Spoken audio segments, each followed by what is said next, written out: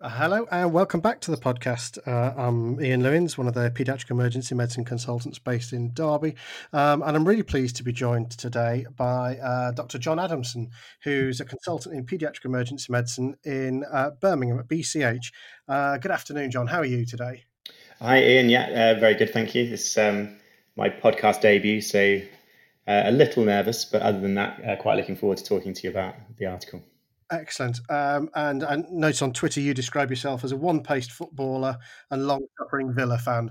So I guess the first question was, how did you find yesterday? Oh, very much enjoyed yesterday, Ian. I think I said to you last week, we just moved house, and the moving of my broadband and TV deal over. I'd had a very rational conversation with my wife about what we do and don't watch, and then the moment I found out that all football was on, we've ended up with the VIP Ultra HD package. So I really enjoyed the most boring game of football Yes. probably ever to be shown to such a wide audience. The most thrilling 0-0 ever. Yeah.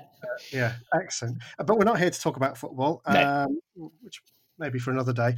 But we asked you, and you very kindly agreed to come on to talk about the article that you've written with Tom Waterfield, Mm.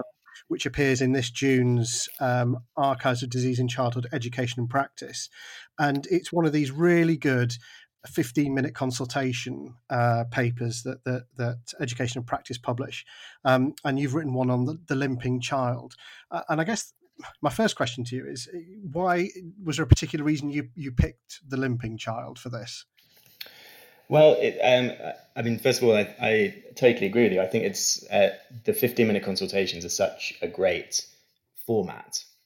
And Tom and I had worked the year before on an article together about preseptal cellulitis, and really we were then sort of given a slightly blank slate to say, right, what do you think is a good topic within pediatric emergency medicine? Obviously, we won't rehash something if we've published something on it last year, but then we proposed LIMP on the basis that it's very common. I think it's a really interesting topic in the sense that it can present to multiple specialties, and I think when you look at how we propose as PEM doctors in this article to manage it, it's quite different. Well, not quite different, but there are subtleties to differences compared to, say, how an orthopedic surgeon may write the same article, or even how a general pediatrician may write the same article. So um, you can see from the references, for example, that we've picked a similar article by Dan Perry, who I'm sure lots of people will know about from his involvement in so much orthopedic research. And there's certainly differences, say, in how we may risk stratify versus how an orthopedic surgeon may do so. And that probably reflects the patients that present and the relative sort of pre-test probabilities of those patients and things. So we just thought it was quite a neat topic, really, to cover, and one that's both pertinent and actually quite common. Yeah. So this is, the approach you guys have taken is the limping child who presents pretty acutely to the emergency department. Yeah. Yes, absolutely. Yeah, and I think that is the key thing. Really, is the most of the time in this. Certainly, if you look at our kind of quite simple, really, flowchart on the last page, it is really working on the assumption for the most part that this is a pretty acute presentation, and really by that we mean less than 72 hours of symptoms. Yeah. I think one of the really nice bits in the article that struck with me is you're trying to, with this acute presentation of LIMP, you're trying to maintain a balance throughout of, I really don't want to miss something that's important. And you've sort of said this is potentially life or limb threatening versus I really don't want to over investigate, which the vast majority of which are likely to be nothing too serious. Yeah, that's precisely the right point, Ian. I think and to be honest, that in itself is almost an answer to why we chose this topic.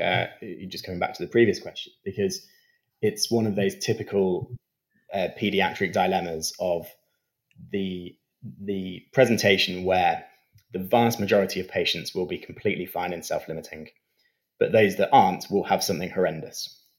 And how do you balance the risk stratification of knowing that, probably 99 times out of 100, everything will be fine, but on the one instance where it isn't, you may miss something that either is very, very urgent or indeed is very, very serious. So in fact, it's virtually the first thing that I wrote on my notes preparing for this, really, is to go to sort of take beyond the simple sort of dilemma of missing something in inverted commas versus over investigating. I think we've tried to take the article to a point where we firstly don't miss something totally different. So you're kind of making sure that there's a framework for a robust assessment. So, for example, not missing the fact that in fact they're limping because they've got right iliac fossa pain and actually have appendicitis.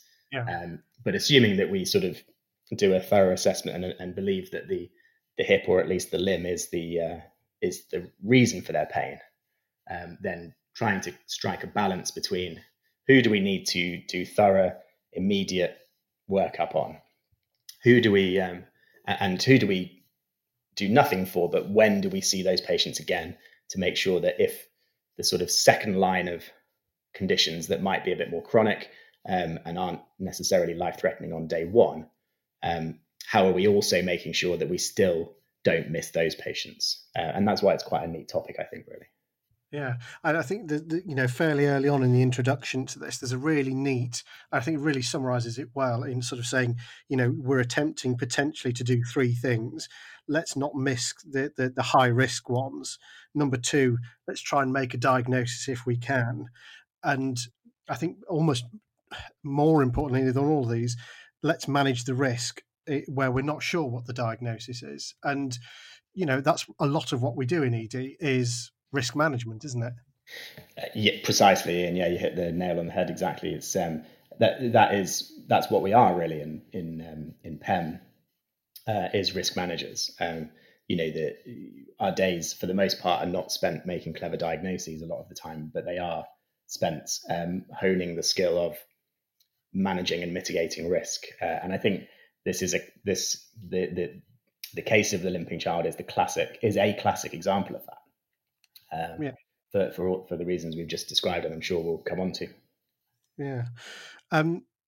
With that in mind, I was thinking about this last night, and I don't know what viewpoint you take. When you're sort of seeing the child with the sort of the atraumatic limp, do you start with a mindset of this is likely to be nothing and I'll escalate it, or do you start with the I don't want to miss anything serious and I'll de-escalate it? I don't know if you've thought. Yeah, it's a good question.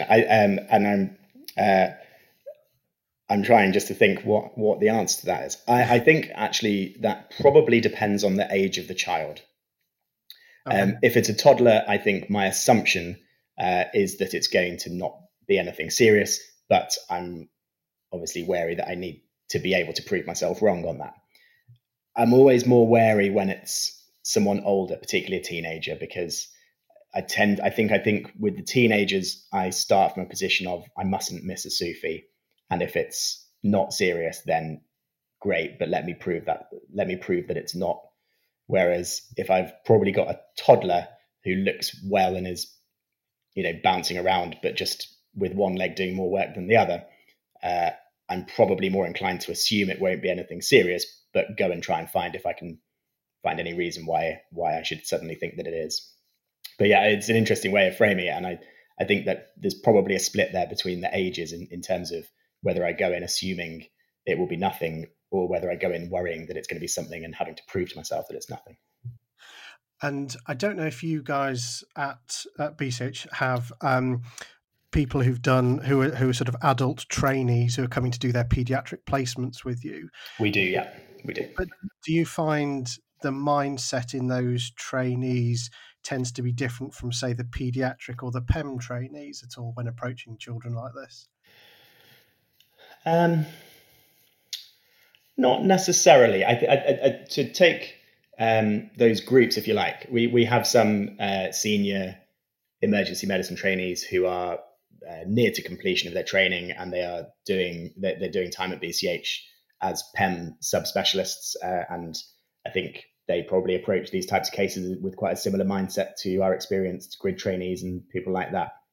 Yeah. The where the greater range is probably the both in our ST3 pediatric trainees and in the EM CT3 trainees, in terms of there may be differences in terms of their comfort or previous experience of examining a lot of children.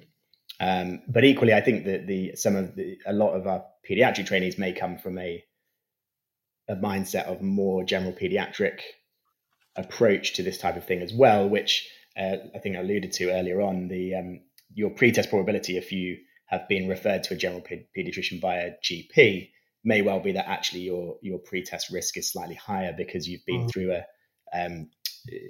you've sort of been through a primary care triage, if you like, prior to being referred on. So I think probably adult emergency medicine trainees who are relatively inexperienced in their pediatrics, or junior pediatric trainees who have mostly had experience in general peds so far, are probably both on the more cautious end of things, actually. And I think that's probably also borne out by if they ask advice from our orthopedic colleagues, because again, their pretest risk is usually higher by the time it's been filtered through primary care or through a secondary care referral. So they're probably a bit more inclined to investigate too.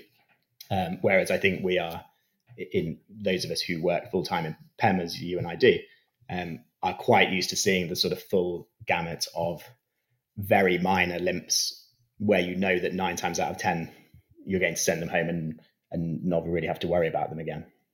Yeah. So taking our child that comes in, I think for people looking at the article, there's sort of several really useful boxes on this. There's the one that I think is fairly common to people is looking at the age range and what are the likely diagnoses. And obviously we always have in our mind, it varies from child to child, and I don't intend to read out a table. One thing I did want to just ask you about was in the sort of differential diagnosis of atraumatic limp in the young child, you've listed toddler's fracture, which I thought was an interesting view of sort of atraumatic. And is that deliberately there because these are often very minor traumas that don't necessarily occur to parents at the time? Yeah, precisely. Yeah, I think I think that's exactly right. I always have particularly the children who are within, say, 6 months to a year of starting to walk,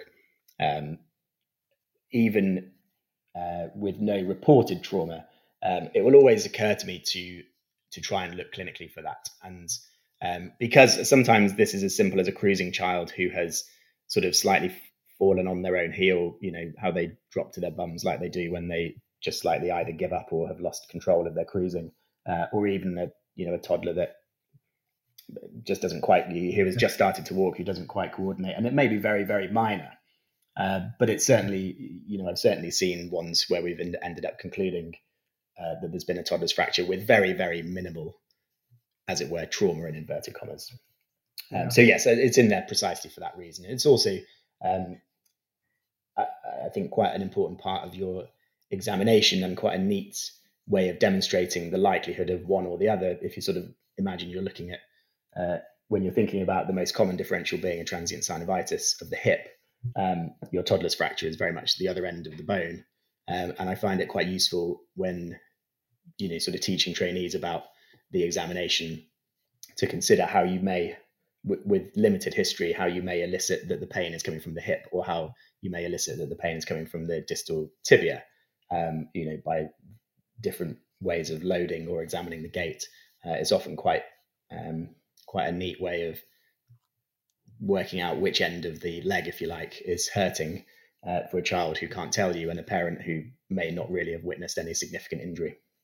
Yeah, because as you say, in one of the, I really, really like the table that talks about pitfalls in these children.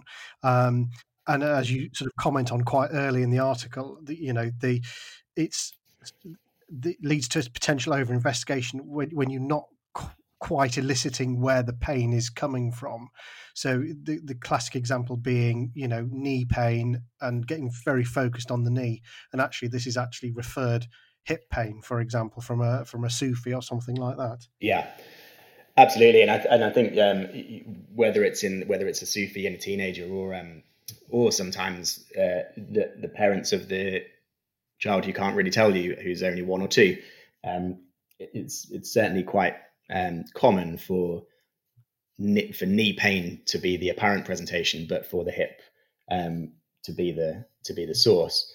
I have to say, if I remember correctly, it was Tom's idea to put the pitfalls section in, so I probably should give him credit for that. But I think it has come out quite nicely, actually, and we sort of bounced a number of those back and forth. And I think looking at various other articles, and when you speak to other specialties, they're probably more likely sometimes to know where those pitfalls are. And I think the one that strikes for me is this is an uncommon cause for the limp, but the one that talks about not recognizing that the pain is actually coming from a long bone rather than from a joint, and may in fact be I say a pathological fracture or a tumor in the bone or something like that, is one that resonates with me, just in the sense that that is one of those things that falls into the rare category, but one that you really wouldn't want to miss.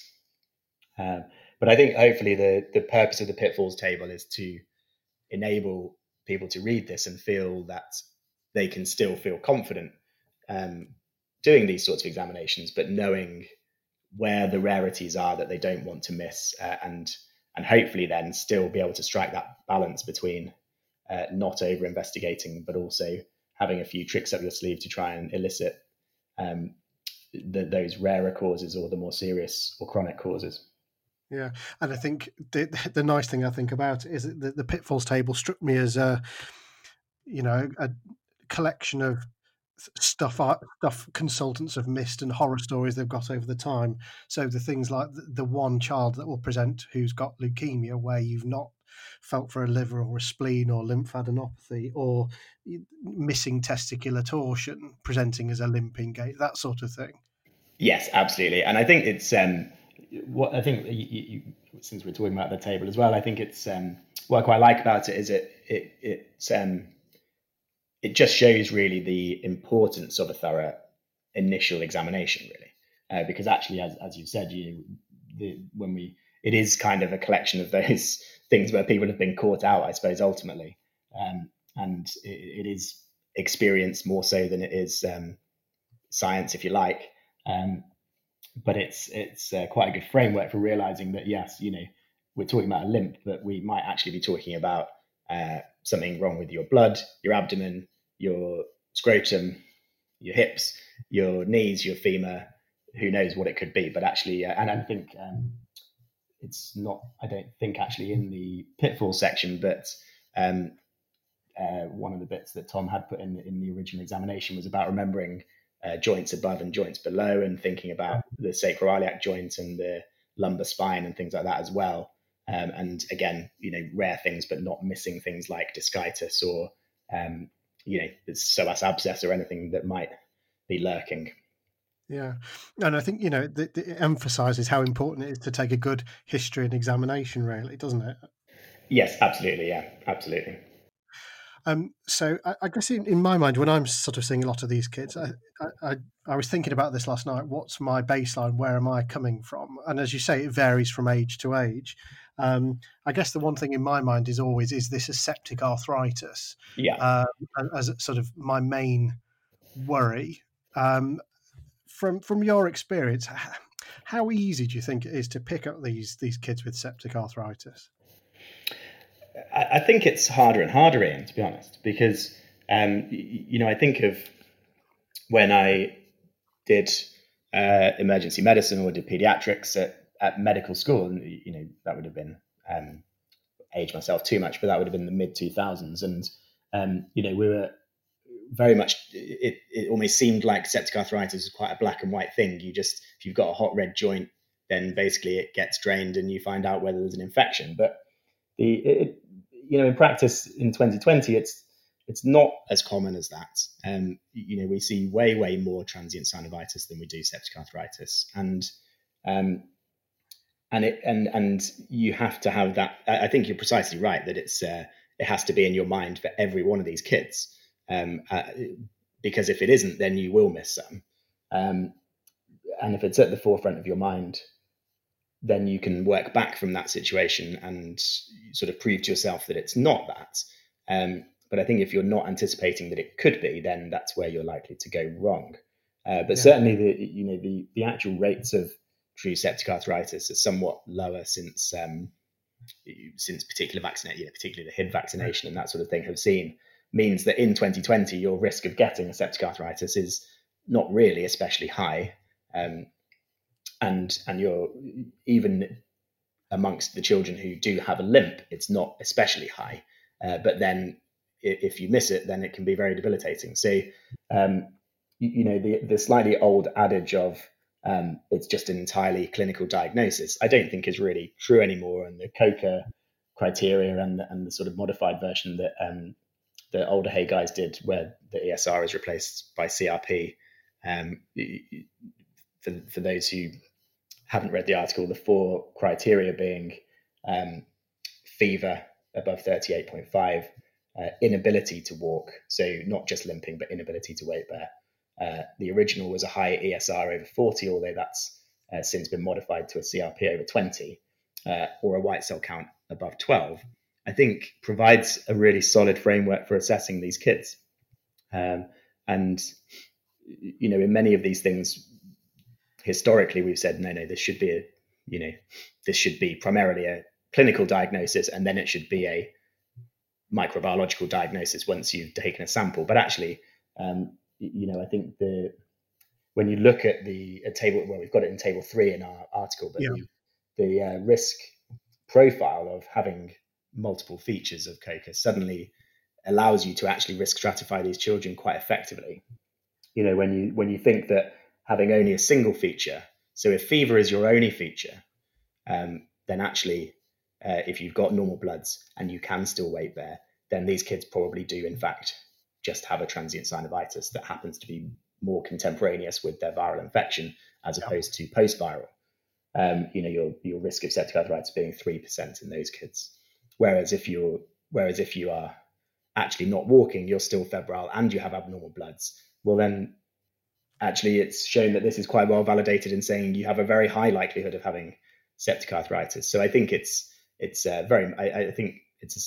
really neat risk stratification, but it means that bloods are potentially a very useful thing. So I sort of ended up going a bit around in circles with that explanation. But I suppose what I mean by that is that for me, if you are therefore able to weight bear, albeit limping, and you are afebrile, and essentially, taking out all those other pitfalls and all the rest of it. But if we're talking simply about transient synovitis versus septic arthritis, if you've got a well-looking child who's afebrile and can walk but is limping, then actually you may well be able to justify not doing their bloods because they already have a maximum of 2 features. Yeah. If you've got a child who is febrile, cannot put any weight through that leg, then equally you're already halfway there to a diagnosis. So in addition, the bloods will probably confirm your suspicions.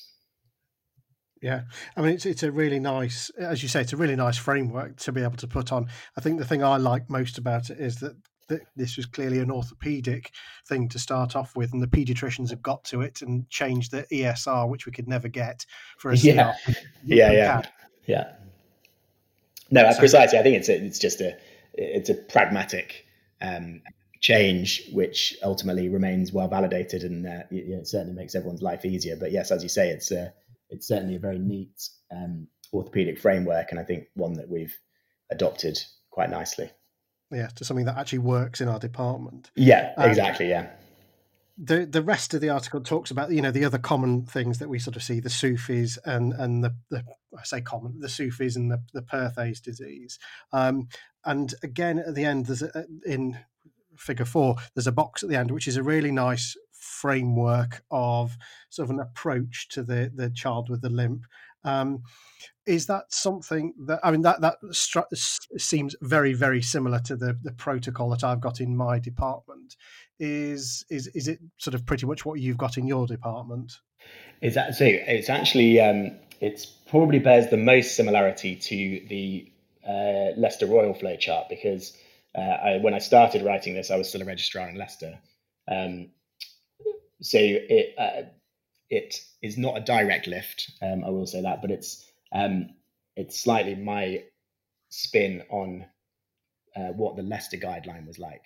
And I think actually it referenced. I was surprised I didn't notice that.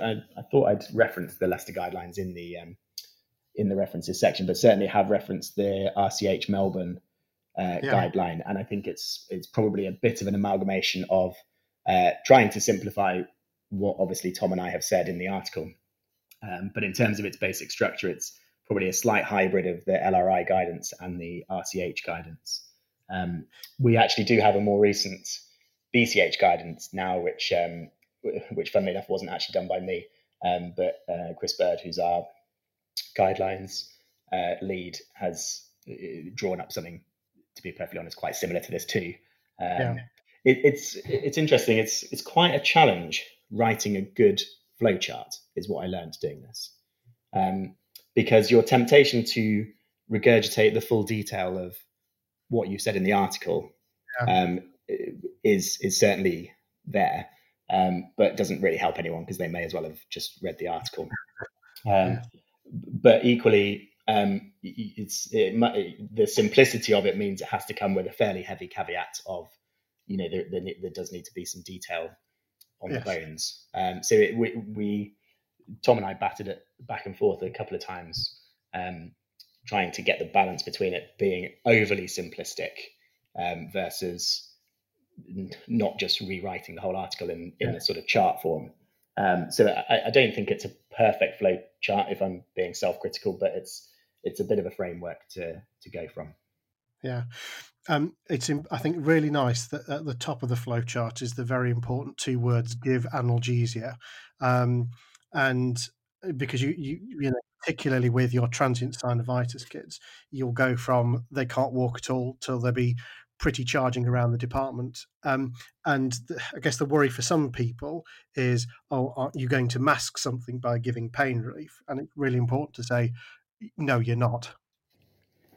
Yeah, quite. I mean, you've said it right there. Really, I mean, first of all, it's obviously the humane thing to do if a child is in significant pain. But also, I think quite rightly what you just said is um, it's funny how many parents bring their child who's limping, but don't really think of that as being pain, Mm, if that makes sense. yeah, There's and maybe just because they haven't necessarily put two and two together, because obviously they aren't necessarily in pain, but the way that they're avoiding pain is to limp. And as you quite rightly say, particularly the vast majority of cases which are ultimately mild self-limiting conditions, you see a different child 45 minutes after they've had some ibuprofen, and that again enormously helps your ability to reassure the parents. And like you say, the child who's got leukemia or the child who's got septic arthritis most certainly does not look better 45 minutes after some ibuprofen. So it's very useful to your own assessment, as well as obviously the right thing to do for the child. yeah. The last thing I just wanted to chat with you about the flow chart, something that we've talked about locally a lot, is the idea of follow up. So for the child who sort of the 2 to 9 that's able to weight bear, that you're sort of saying, I'm presuming this is a transient synovitis. Our flowchart is very similar to yours. It sort of says something like follow up in 5 to 10 days. Um, and I've always wondered how necessary that is if you've got appropriate safety netting in place. Because a lot of the time, if I've seen these kids in my follow up clinic, we meet up and go, "Are you fine?" And they go, "Yes, I'm fine." And you go, "Thanks very much." Yes. So, what are your thoughts about sort of following up these kids? Yeah, it's a really good question, Ian. And I think, funnily enough, Tom and I seemed in reasonable agreement when we wrote this, which was good because we probably could have debated. Had we been on opposite sides, we could have debated it forever and never reached an answer because everyone seems to have slightly different thoughts on this. The first of all, to address the time, I think that I've seen various guidelines which suggest follow up in 48 hours, things like that. Our rationale for saying 7 to 10 days was that if you have made a thorough enough assessment first time round, there shouldn't, and you've safety netted appropriately, there shouldn't be anything that requires you to review them in 48 hours. Really, those kids we're following up because if they're still limping in 10 days, or 7 days or 10 days, despite being on regular analgesia in that time, then the spectrum of more chronic conditions like Perthes, or even a sort of, it would be too early to make a diagnosis of JIA, but more inflammatory conditions, your pretest probability has probably, if you've had 2 weeks of limping, has shifted quite dramatically than if you've presented in less than 72 hours, as is kind of our assumption for the framework of the article. So, and again, if likewise, if you only set that at 48 hours, then there'll be comparatively several more children who actually still do just have transient synovitis, who you've not quite given them long enough to just get better from it. So that's kind of why we picked that time frame. I think in terms of whether you arrange to formally see the child, obviously we wrote this article well before any of us knew anything about COVID-19. But I think we have just sort of anecdotally, I suppose, shifted our practice slightly for these kids in that we're now mostly doing telephone triage for these kids in about a week. And actually, I think that is, to be perfectly honest, equally as good, if not better, a solution to bringing them back to a review clinic. Because, as you say, the vast majority of the time you just ring up and say, is he still limping? And they say, no, he's absolutely fine. In which case you say, brilliant, that's the end of that. And it's, I think you can then fairly easily triage which ones you feel you will need to bring back and formally reassess. Without necessarily dragging people up to the hospital. I think over the time, since thinking about this article and since writing it, I've gone back and forth as to where, and I think I do, even in my own clinical practice, go back and forth as to whether or not I even feel having any follow-up is necessary, versus feeling like I probably should. And I don't know there's a definite answer, but I think if you were to ask me right now, as it were, during the time and place that we are in, as it were, my general advice at the moment would be, I think that a phone call about a week to 10 days after the initial presentation is probably a sensible sort of midpoint to that discussion. I think, and it's one of these things that it's one of the circumstances where COVID has potentially done us a favour. That all these kids that we were bringing back, actually, it makes us stop and think, well, why am I bringing them back? And what benefit does physically seeing them confer to me? It's nice for us, but actually it's travelling for parents and it's paying for parking for parents. All those sorts of things that may be a simple phone call, if safety netted well, we could easily sort out. I think that's absolutely right. I mean, getting into the centre of Birmingham to come and see us is a hassle, to be perfectly frank. And if we can avoid people having to, then it's mostly beneficial for them.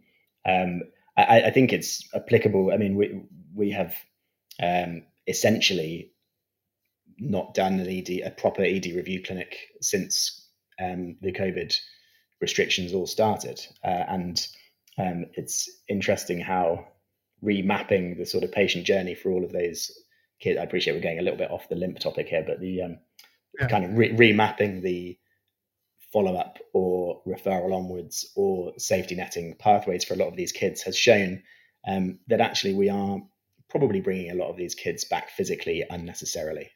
And I totally agree with you that I think it will, is having and will continue to have an impact on how we plan these services in the future.